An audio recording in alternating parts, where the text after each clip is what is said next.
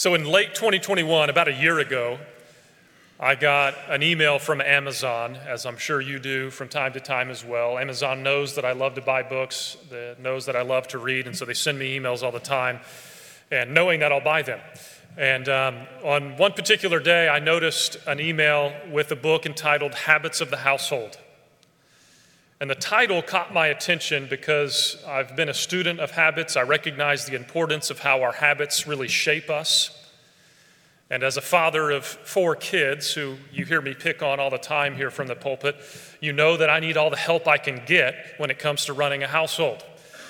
And so the title of the book, Habits of the Household, stood out to me, and I pre-ordered a copy, not really knowing anything more than that. But when it arrived in the mail, this was one of those rare books that when I began to read it, I couldn't put it down. In fact, I didn't want to put it down. I wanted to just keep reading it. And it's our privilege this morning to have its author, Justin Earley, with us this morning.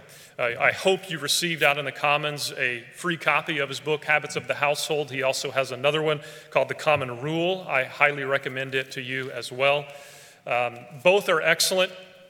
And this particular book, Habits of the Household, in my opinion, is the best book of its kind.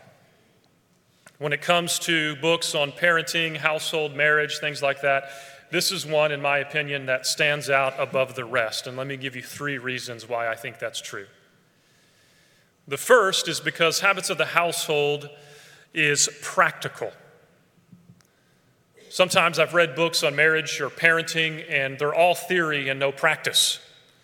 And so I'm left really wanting more. I'm wanting to know the so what. What do I do with this information? But Habits of the Household is based on tremendous theory, but each and every chapter gives real practical application steps as well. It's a very practical book. The second reason why I love this book so much and it ministered to me personally is that not only is it practical, but it's also realistic. Because I don't know about you, but sometimes I read books on marriage and parenting and household, and I think, I can't do this. I don't have the time to learn how to play the guitar and lead my family in a 3-hour worship set every night. I don't have that ability. This is unrealistic. But Habits of the Household is very realistic. Very realistic habits that we can introduce into our household in a way that centers on the gospel of Jesus. And that's the third reason why I love this book so much. And that is it's grace-filled and not legalistic. Sometimes, again, I read books on marriage, parenting, things like that, and I just feel like an utter failure when I read it. I feel that heavy burden of legalism. And yet this book is different. It's filled with the grace of God. It's filled with the reality of what it is to try to manage a household in our world and in our culture. Justin is married to Lauren. He has 4 boys. And so I know that by definition, his life is one that is filled with grace, raising 4 young boys in his house. And so without further delay, Grace Bible Church, would you please welcome Justin Earley to our pulpit this morning.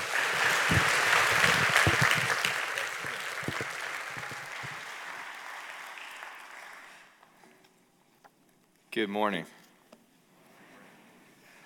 Well, about 48-hour mark of not sleeping that I finally decided to go to the hospital. And I'm sitting in the emergency room about 3 a.m. on this morning. And the first question on my mind is not, what is this strange and sudden anxiety that's taken over and keeping me from sleep? The first question on my mind was actually, am I going to make it to the law firm by 8 a.m. tomorrow morning, or are they going to find out what's going on? It was about 5 a.m. when I finally gave up the ghost and wrote an email to my supervising partner and my secretary saying, I'm not going to be in this morning. I have some personal issues, and I just left it at that. Pretty vague, because I didn't want them to know what was going on. But here's the truth. I actually didn't really know what was going on either.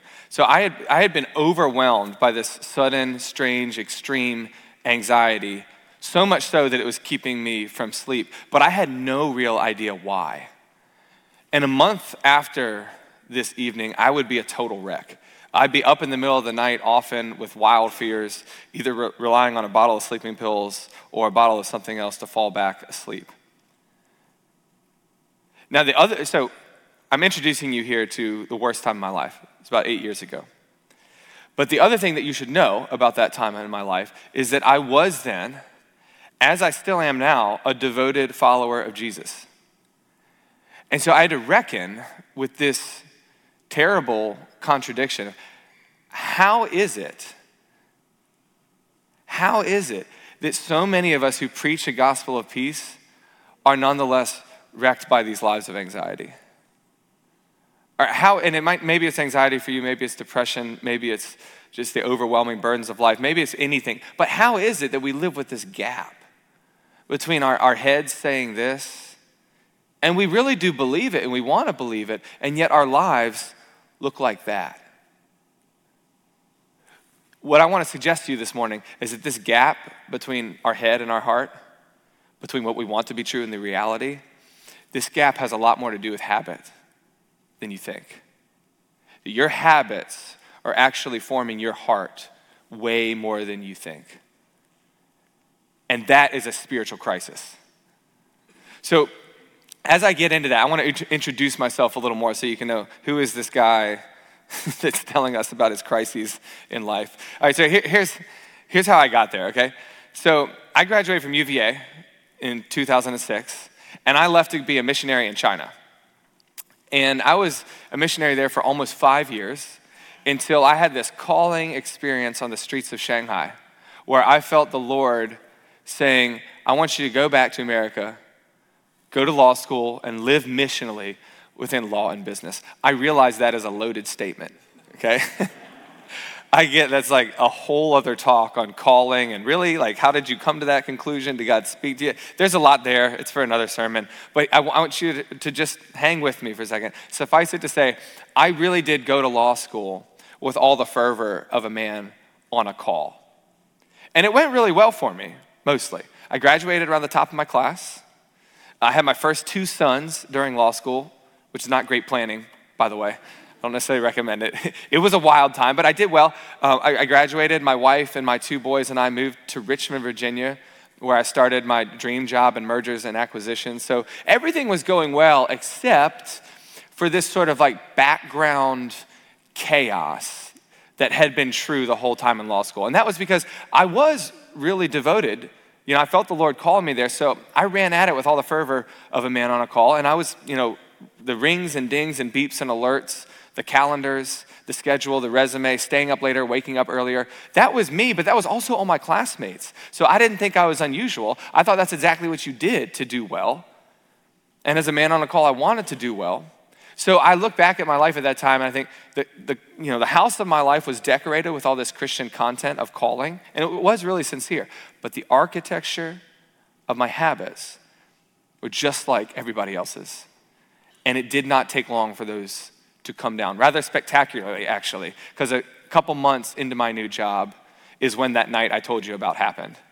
So I wake up on one random Saturday night with what I know now to be a panic attack. Didn't have the words for that then. Just woke up in the middle of the night, my heart is racing, my palms are sweating. Nothing was actually on my mind. It's just my body was going haywire. So I woke up my wife, as one does, said, I feel really strange. And she's like, about? I don't know. Wise woman, she suggests we try to go back to sleep. I did.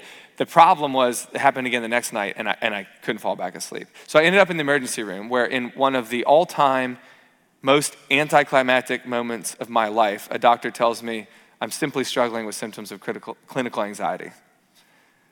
And it's really common, as if that was comforting. It was not. He sent me home with a bottle of sleeping pills, which technically, put me to sleep, but also drove my life off an emotional cliff. So as it turns out, I react to sleeping pills in all the ways you read on the back of the bottles. You laugh till it happens to you. And it really did. My life began to crater because not only did I have this serious anxiety and panic just sort of humming along in the background, But then I started to experience these weird hallucinogenic, nightmares, these enormous daytime mood swings. And then I actually got to a point where I was starting to have suicidal thoughts. And I had become almost unrecognizable emotionally and mentally from where I started. I remember a night that will forever be like the defining moment of this season of my life. My wife was standing in the kitchen, hands me a pile of dishes to put away in the cabinets, and I hand them back to her and say, I don't know where these go. I'm going upstairs. And I did. And you can imagine if I'm struggling with, can I do simple tasks around the house? I'm definitely worried about, can I keep my job? Can I pay back my student debt? But even more, can I be the missionary to law and business that I felt so called to be? Can I be the father, the friend, the husband that I felt so called to be? Everything in my life had become threatened. And I entered this dark night of the soul where the pressing question was this: how did the missionary become converted? Because I was the missionary called to law and business, and I became converted to the nervous medicating lawyer like that. How did this happen? I entered a long stretch of nights. I finally got rid of the sleeping pills, but I remained so handicapped by anxiety, but I needed a drink or two just to go to sleep at night. And this was my dark night of the soul. Now, the answer I'm going to keep harping on throughout this morning is that how did I get converted? I got converted by habit. Here's why I think that. This is a much better story. About a year later, it had been a really bad year. I tried medication, tried counseling. None of that was really moving the needle. My wife and I had done some thinking and some reading, some talking, and we said, let's try something. Let's try putting some daily and weekly rhythms in place.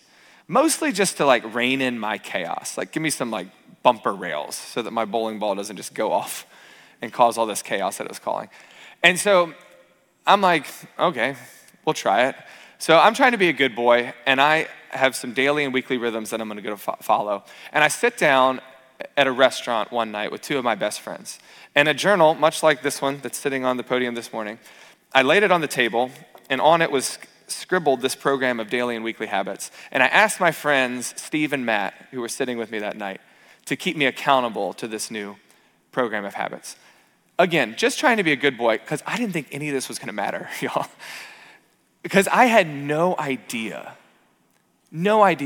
how much the smallest and most ordinary patterns of our days and weeks actually shape our souls in the most extraordinary ways. My life from that time began to drastically change.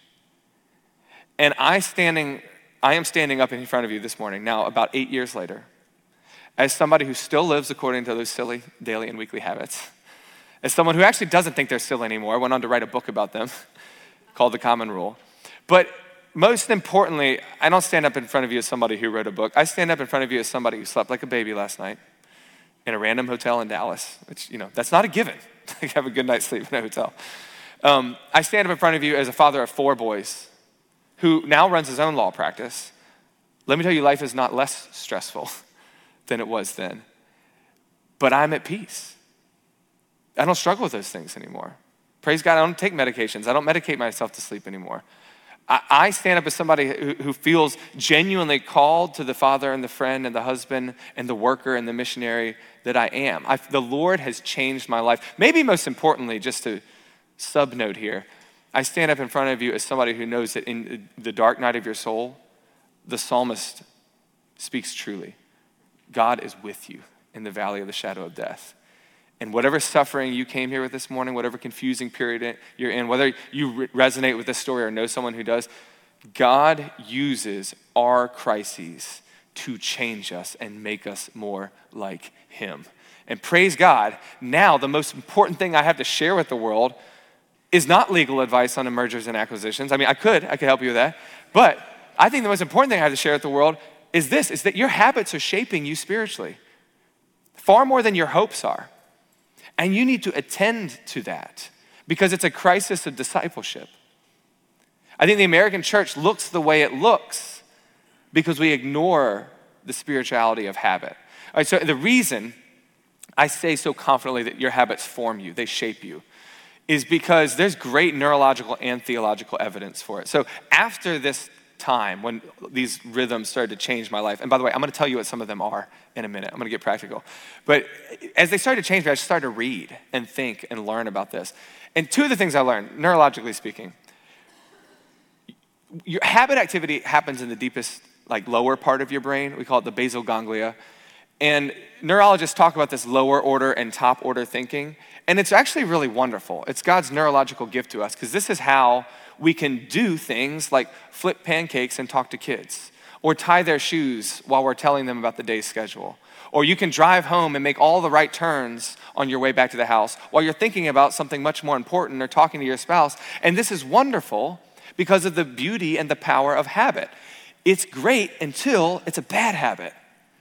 Then this structure of your brain hamstrings you, okay? Because when it's a bad habit, like an evening pattern of addiction, like I was struggling with, or when it's a daytime pattern of needlessly anxious thought about the same things over and over that you are not going to change no matter how much you think about them. Why do you keep going in these patterns?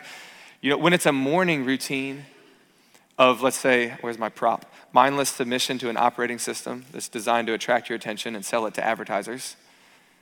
When it's that kind of routine, when it's these kind of addictions, yes, of course your brain knows better.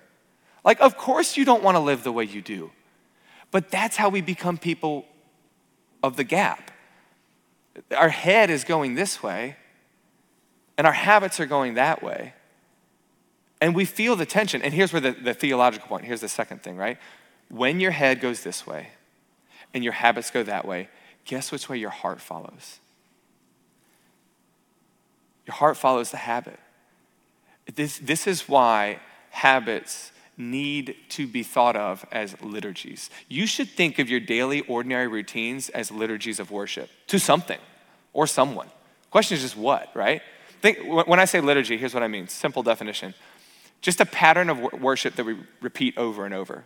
Sometimes semi-consciously or unconsciously. You did it this morning, right? There's certain things we do in the service, and we do them over and over. And it's actually good, because our great hope is that we're formed in the image of the God that we worship. So here's the thing. Habits and liturgies, almost the same definition. Little things we do over and over that shape us. The difference is this, ready? Liturgies admit they're about worship. Habits might obscure what we worship, but that doesn't mean we're not worshiping. And worship changes us, right? This is why the psalmist says those who make and trust in idols will become like them. What we worship changes who we are.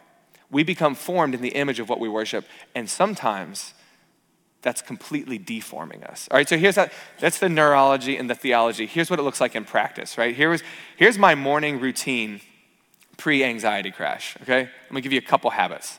Habit number one, I wake up, open my eyes, flip open my phone, and start checking my work emails. All right, simple habit. What's the liturgy going on under the radar? Well, it's not that the most important thing about today is maybe getting some quiet time or prayer or meditation in. No, it's the liturgy is the most important thing about today is whether I can get what so-and-so needs done at the office. As if I'm not worth anything if I can't make them happy. And this liturgy of identity sneaks in. Of course you didn't mean to think like that. You never wanted to make work an idol, but habit changes you. Habit number two. Everybody in my family scrambles to get somewhere late. We're all eating on the go. And then I get to my office and I eat at the desk because we don't have any time to sit down and actually have a meal. So normal American life, incidentally. What's the liturgy of worship going on underneath this busy family schedule? Well, for me, it was this idea that to be that busy is not just normal, but it might even be desirable. Because that means people want my time. And I want to be wanted. I kind of need to be needed. And so I stop saying no to anything and I say yes to everything because it feels good, and it just leads to this churn. And underneath it is this worship of me. So habit number three. I get to my desk in the morning and I set my phone here, my laptop here, my monitor here, and all my alerts and notifications are on. Volume up. And it might be a text message, it might be a client email, it might be a partner calling me on the phone, it might be a meme that was sent, it might be a Gmail, doesn't matter. It gets my attention because recent things are important things, urgent things are essential things, which is not true at all. And by the way, it's like pro tip, awful way to work. You will get nothing done and you will feel horrible.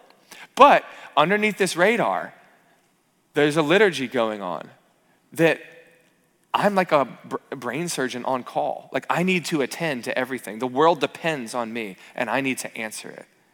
So I'm gonna stop there. 3 habits and it's already exhausting, right? It's not even 10 a.m.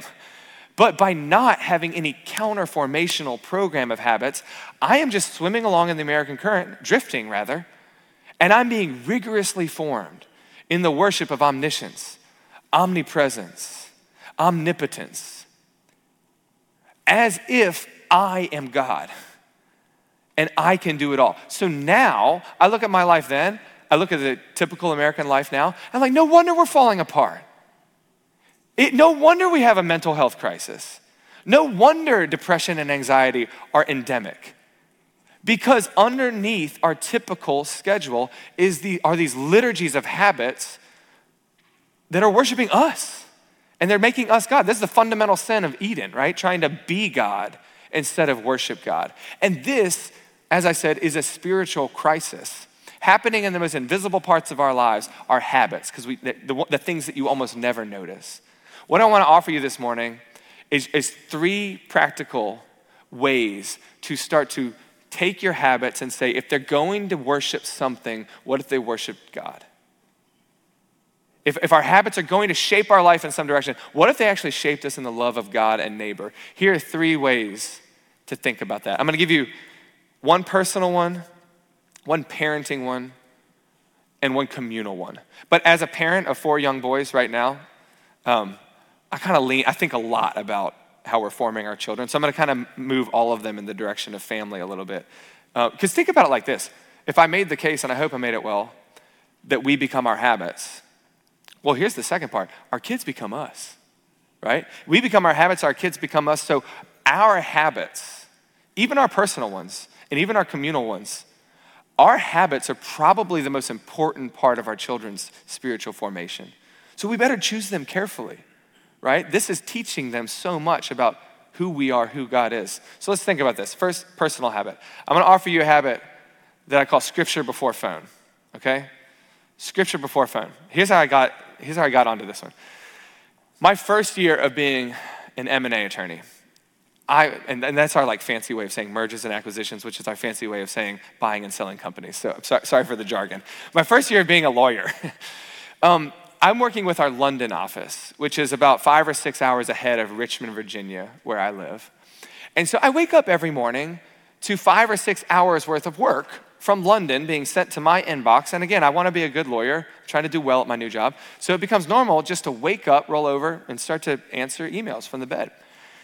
And I never thought this was a problem until one morning, one of my boys, there's too many, I can't remember which one it was. He wakes up a little bit early, it's probably 5 a.m. And so I get up, he's crying, I get up to go help him. And 5 minutes later, I'm sitting on the foot of my bed, halfway through an email to the London office, when I realize my son is still crying. I never went to help. I just did the habit thing and I started answering an email. So I throw my phone across the room. Luckily it hits the pillow. Didn't want to break it. I'm not ready for that yet. I throw my phone, I go to help him. He's fine. Wait for it, he had lost his pacifier. So I give it back to him and I go back to my room and I think, okay, he was fine, I'm not fine. Because this is the morning I realized that I had become the guy who's more attentive to the cries of his office than the cries of his son. And I never set out to be like that. Incidentally, I work with a lot of crazy lawyers. None of them set out to be like that. None of y'all set out to be like that. But most of us become like that because of habit. Most of us become like that because our heads are asking our phones a super simple question. It's innocuous. So what do we need to do today? What's going on today? Who's posting what today? I mean, it's simple stuff. Your heart under the radar is asking your phone an entirely different question. It's who do I need to become today in order to be lovable? And the reason your heart asks that is because you were made for the love of the God of the universe. So you got a hole in your heart, just like the rest of us. It's gaping, it's huge. We wake up hungry to know, are we loved today? And what do we need to do to earn it? The great news of the gospel that we sang about this morning is that God loves you right where you are. This is the good news, that God knows you and he loves you. You are loved. What if we woke up to that? What if our habit was to indulge ourselves again in the love of Jesus for us, so that then we can go to the world not looking for love, but ready to give love? And that is a theological category, right? But it happens in practice, in habit. Where we find our love and the love that shape our hearts, it happens in habits. And I can't harp enough on the way it happens in technological habits. The iPhone came out, I think, 2008, right? If you're good at math, and I'm not, that's about 14 years, okay? We are all adolescents when it comes to this kind of technology. Like, we are all fumbling around, and like, how wise are your adolescents, right? How good at life are they? Sorry to those, younger kids in the room. But the reality is, like, you're not good at life yet. We're not good at life with the smartphone yet. We're not good with screens yet. But probably the most important factor in your discipleship to Jesus right now is the way you use your screens. Probably the most important factor in the formation of your children right now is the way screens are used in your house. So I want to call us to attention, as I was that morning, and say, they are changing your heart. Discipline your use of screens or they will disciple you. Let's just say it one more time. If you don't discipline your use of screens and fight the good fight to discipline your child's use of screens, then screens will disciple us. The stakes are pretty high. And one of the most beautiful ways I've found to do that is scripture before phone. It's just a simple way of saying, before I open my screen in the morning, and you can do this because there's these antique things called alarm clocks, which, and there's also this great setting on your phone. I actually do use my phone as an alarm, but it's do not disturb. So when I turn it off in the morning, I'm not seeing any notifications. I'm not seeing the work emails. They can wait. It's just a regular morning with my kids, and I'm still a corporate lawyer with a fairly demanding schedule, but I just spend a little time. Right now it's on the way to the work. I listen to the audio Bible. Just spend a little time indulging myself in the reminder that I don't need to look for love today because God loves me. I can go to work and give love. I don't need to prove anything to anyone, not a partner, not a client. I don't need to prove anything to social media. I don't need to look like those pictures. God loves me the way I am. I don't need to worry about what cable news or Twitter says about how the world's falling apart because I know God's putting it together. I know that story is more true. Your habits of screens will shape who you are, and your kids are watching. So let's talk about that for a second, okay? Number 2, I want to talk about some habits of parenting. Around 2017-18, I finished a book on this idea. It's called The Common Rule. I'm the guy who writes about technology habits and work rhythms and scheduling things. And then I have 3 boys at this time. I have 4 now. I had a night, another epiphany. All my writing comes from me falling apart. All my writing comes from chaos and crisis. Here was the second crisis. I'm putting my boys to bed one night. In bedtime with 3 boys at that age is exactly what you would picture. It's a lot of fighting. It's a lot of yelling. It's a lot of bathwater on the floor. It's a lot of confusion about whose toothbrush is whose. And I still can't remember. No hope of who Spider-Man is and whose the T-Rex one is. I don't know. You just use one to brush your teeth. Let's go. So, and then their thing is, and this is weird, let's move on. Their thing is escape the bath and start naked wrestling matches in the room. And I'm like, just seems inappropriate. So trying to break those up and a board book's getting involved. It's like a, WWE wrestling implement. And it's just a lot. And so, and I know that it's a lot for you guys too, right? So I just do this, I flipped a switch at some point on this particular evening. And I start doing the thing that I call the impotent general, where I just yell and command them around, but it doesn't really have any impact on what's happening.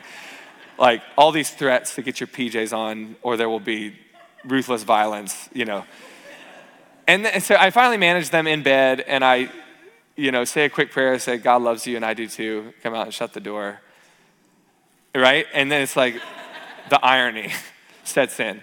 And I have what I call now one of my hallway epiphanies, where my hand is still on the doorknob, and I'm this is normal. This is normal life. for us and for me and them, that I yell them off to bedtime, tell them that I love them, and they're probably sitting there with their little child brains like, what does love mean? And this was tough for me at the time, because it was one of those moments, and I hope you have them. I hope you're having one this morning where you just step back a little bit and look at your normal life and realize it needs to change. And the good news is you should feel no shame in that. What you should feel is grace in that. I actually noticed one of the songs that we sung this morning, I wrote down the line. It said, the only thing that makes me want to change is your grace. Grace, the grace of Jesus, is this wonderful news that you are found where you are, but he's not going to leave you where you are. Grace is the message of Jesus that says, yes, you're sinful. Yes, you deserve judgment, but I love you anyway. And you're not stuck where you are. So let grace not just let it expose where you are. It's fine. You've got awful habits just like I do. But let's call each other forward. So what I did during that time was I went to talk to my pastor named Derek, and he suggested that I try this bedtime liturgy with my boys, which is ironic, right? Because I'm the guy who just wrote a book on liturgies of technology and stuff. And I'm like, maybe I should apply this to my parenting, huh? So I go try it, and I write my first bedtime liturgy, and I'm gonna do it with you. Okay, you ready? And that's not weird at all, even though I'm gonna do a parent to kid thing. Ready? Here's the liturgy I do with my sons many nights a week. I'm gonna ask you a series of questions, and hint, all the answers are gonna be yes. Until the end, when the Sunday school answer will be obvious. Okay, you ready? So I do this with my boys many nights when I put them to bed. Before I turn the lights off, I say, can you see my eyes? Can you see that I see your eyes? Do you know that I love you? Again, not weird at all. We're just talking. Do you know that I love you no matter what bad things you do? Do you know that I love you no matter what good things you do? Who else loves you like that? Rest in that love. So this sentimental exchange, you can imagine how well it goes with a 3-year-old boy the first time. The eye thing was taken as an invitation to poke my eye. The answers were not right. So I was like, you know that I love you no matter what bad things you do? Like, no. I don't think you do. And I'm like, stop there, you know. So it's messy, but I know enough about habit and parenting then to at least know that nothing is normal until it is. So a good parent perseveres. And you know this about family. Families can make the weirdest things normal, y'all. That's what it means to be family.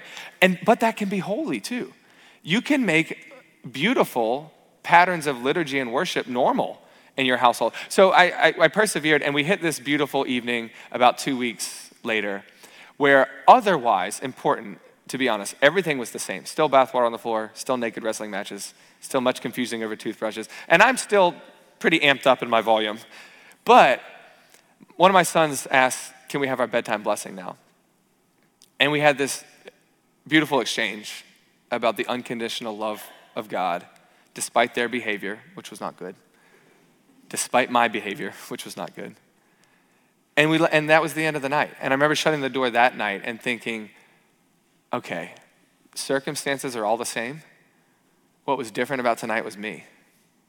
Because I was no longer driving towards this moment of just getting them to bed. I was driving towards what I might call a gospel liturgy, a little habit that just pushed us gently into the arms of Jesus and reminded us that the dominant fact of this house is not how well we are behaved.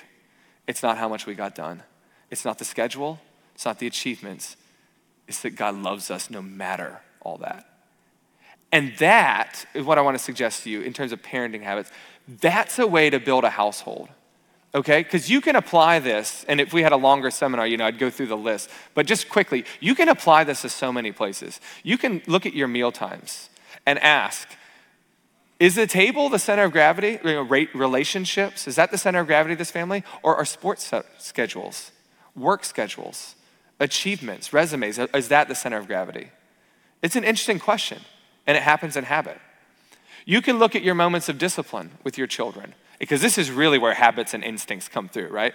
When you get smacked in the face by a toddler, or when you get the milk spilled for the 14th time at the same dinner, when the grocery store aisle 4 tantrum happens, like, you weren't planning on this.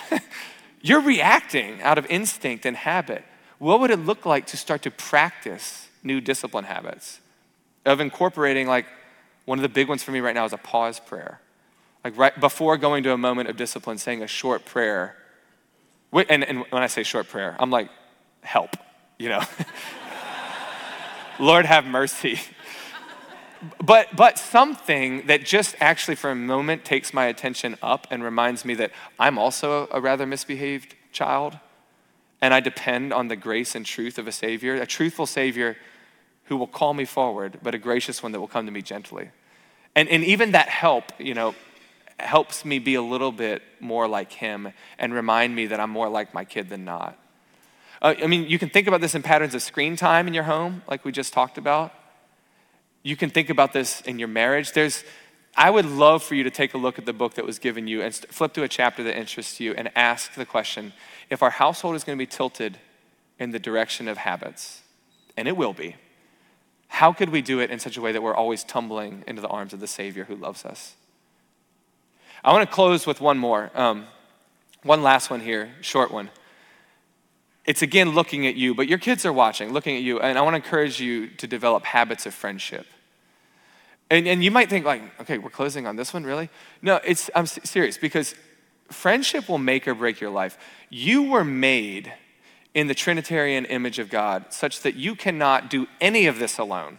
Like any of this habit stuff, any of this work stuff, any of this church stuff, you cannot do life alone because you were meant to do it alongside other people. This is theologically strange, but true. If you look at Genesis, God actually looks at Adam in the garden and says, it's not good for you to be alone. Let's just recount that scene one more time. God is with Adam. God's there. And he's like, not good for you to be alone. Because apparently God made us so that we're not fully who we are meant to be until we're who we are with others. Which means, interestingly, you can't become like Christ until you're becoming like him alongside other people. You really can't change your habits until you're changing it alongside other people. You remember the story of Matt and Steve, my two friends? They may have saved my life because they were there with me in my moment of crisis, saying, let's work on this together. Interesting fact about America right now, our life expectancy has been going down for now, I think 6 years. This was pre-pandemic. Our life expectancy started to trend downward for the first time since the 1950s. Then it was an influenza outbreak. About 2017, we noticed it was going down because of nasty stuff, suicides, opioid overdoses, drug and alcohol-related deaths. Sociologists have begun to argue that these things are all happening because of something more important, an epidemic of loneliness. That we're coping with our loneliness in ways that actually kill us. So when I say friendship will make or break your life, like I'm being literally serious. It will kill you, actually. But it will also spiritually kill you, right? The good news of the gospel, I'll say it one more time, is that Jesus knows you fully and loves you anyway. That is why we come here and we do what we do. That is why we think about our habits. Jesus knows you fully and loves you anyway. What is a friend besides someone who knows you fully and decides to stick around anyway, for whatever reason? Like, it's a beautiful thing we do when we do friendship.